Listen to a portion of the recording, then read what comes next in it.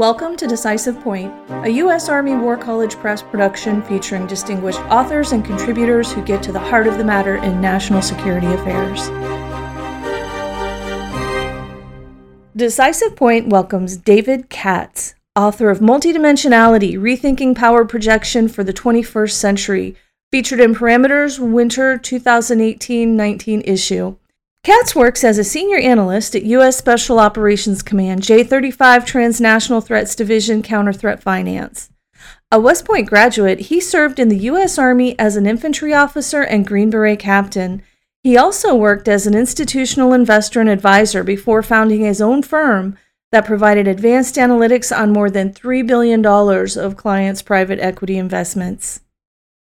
The views and opinions expressed in this podcast are those of the authors and are not necessarily those of the Department of the Army, the U.S. Army War College, or any other agency of the U.S. government. Your 2018 Parameters article argues that American military strategists must incorporate multi-dimensional power projection into their planning processes to counter adversarial actions by gray zone actors. Let's start there. Please briefly walk us through the basic concept of your article. Well, when you stand on the shoulders of giants, in this case, two senior PLA Air Force political officers who wrote Unrestricted Warfare, I think we should start with that, which was published in 1999. I think it opened up an entire new range of military operations. In this case, it was unrestricted, hence the title Unrestricted Warfare. So that's where I start from in order to develop multidimensionality.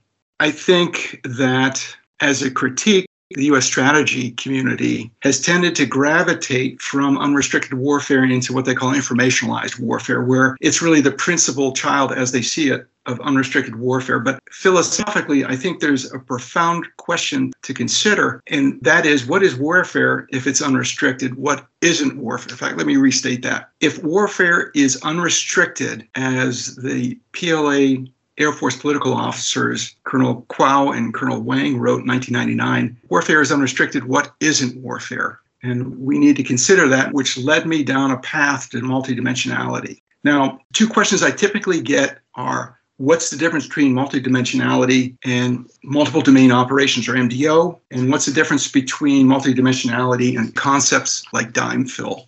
And we'll get there, but I think let's just go down sort of the nuts and bolts of multidimensionality. Multidimensionality is really just a strategic framework where we as U.S. strategists consider every available dimension of power projection or engagement, and we pick those from that available universe where we possess a usable advantage, whether it's strategic or tactical, whether it's persistent or transitory. For example, a single instance of power projection can range from a scaled macro power projection like multiple nuclear strikes to the most micro and granular, which could be a single instance of a single person conducting a single credit card transaction or making a single phone call. That counts as power projection as well. So the instance of power projection that we're looking at through the dimension we select may be direct and bilateral, that's source to target, which is the way we typically consider power projection, but it can also be indirect or perhaps even intermediated projection, like it's power projection traversing through a network with multiple intermediate entities. So the bottom line is that we must expand our concept of power projection and campaign planning to both encompass all of the operational advantages that we possess and to integrate them coherently and comprehensively into the actions that we take. So that's kind of the nuts and bolts of multidimensionality. The next question I typically get was, how do you do it? What are the mechanics of multidimensionality?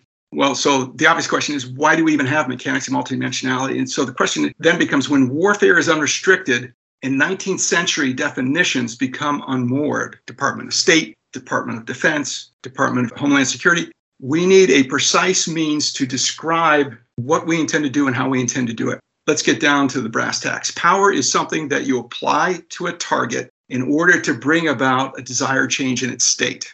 Power is described, I think, by its behavior against the target, and it can be grouped into classes. In other words, class defines the behavior of power against the target state. For instance, kinetic is a class of behavior with multiple subclasses that can range from lobbing artillery rounds to tackling somebody. So power has a behavior. The behavior is classified. And power must come from someplace. So consequently, it must have a source, and it must deliver something that acts against the target. So you have a payload.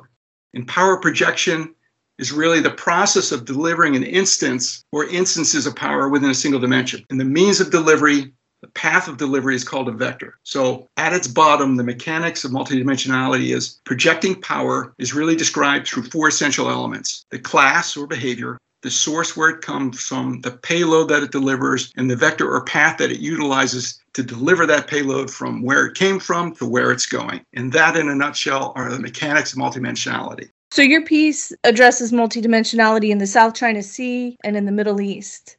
Let's apply it to Russia and the Ukraine. That is a great question. One of the things we should consider regarding Russia's invasion of Ukraine is to non-kinetically extend the tactical, kinetic Ukrainian battle space into strategic areas where we hold structural advantages. We have structural advantages in strategic maneuver. We have a blue water navy, we have a blue water coast guard, we have a permanent presence along Russia's perimeter. We also have structural advantages in the political economy. As the world's largest developed economy, we exert a geoeconomic gravity that skews the world's political economies into our orbit. We are the largest and most lucrative market for anyone to sell into. The U.S. shepherds the global maritime commons, which is a globally scaled, integrated system of shipborne freight distribution, economic trade, and financial risk management, whose physical passage is guaranteed under U.S. stewardship. Now, the U.S. shepherds other systems of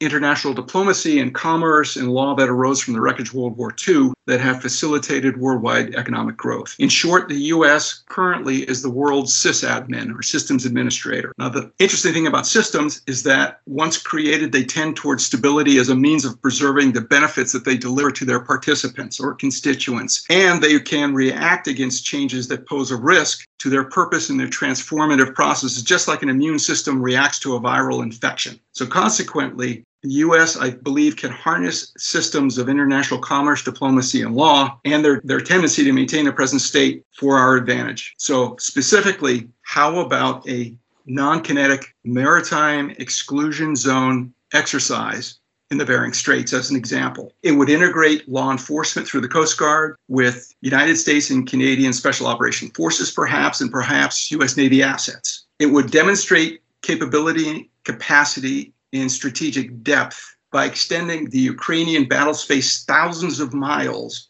and beyond Russia's capability and capacity to respond quickly. It would demonstrate localized U.S. escalatory dominance. But most importantly, non-kinetically, it threatens core Russian and Chinese economic interests because it threatens the Northern Sea route.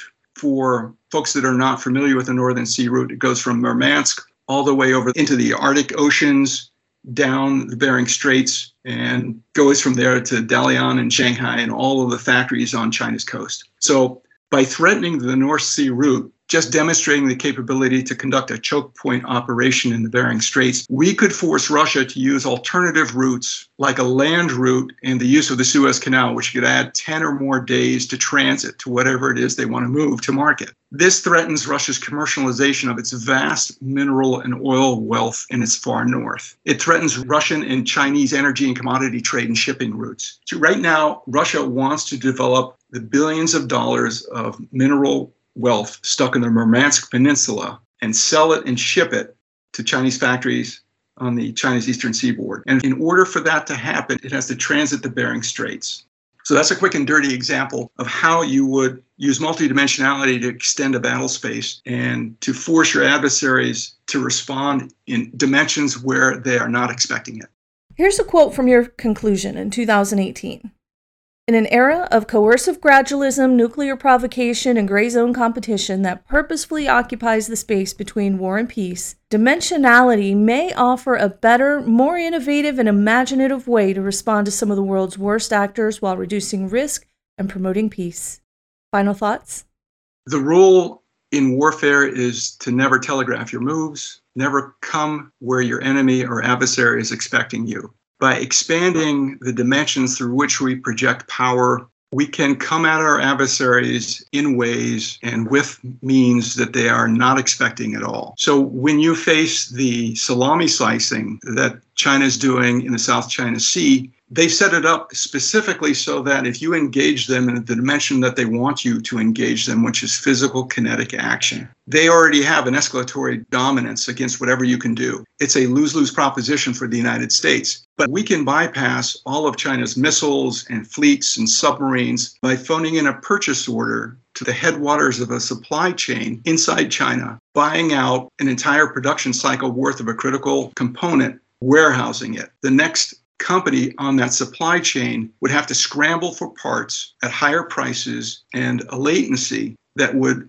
cascade down that supply chain, growing like a snowball going down a hill into an avalanche. And then you wait for the next production cycle and dump those same critical components into the supply chain at below cost. So you're creating a bullwhip effect where everyone on the supply chain doesn't know what price it is, they don't know what the supply is, and they don't know what the duration of what they're doing. Eventually that supply chain falls apart. And you can do that all non-kinetically. And that's just one-dimensional approach that could augment the 7th Fleet going into the South China Sea, or could be done to the exception of the 7th Fleet driving their boats around the South China Sea. So we need to be a lot more inventive on what we're doing.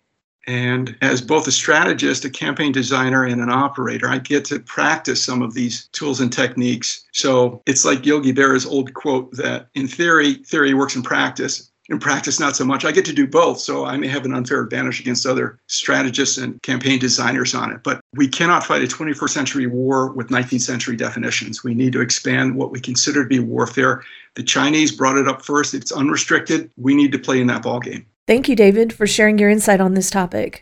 If you enjoyed this episode of Decisive Point and would like to hear more, look for us on Amazon Music, Spotify, Apple Podcast, Stitcher, and any other major podcast platform.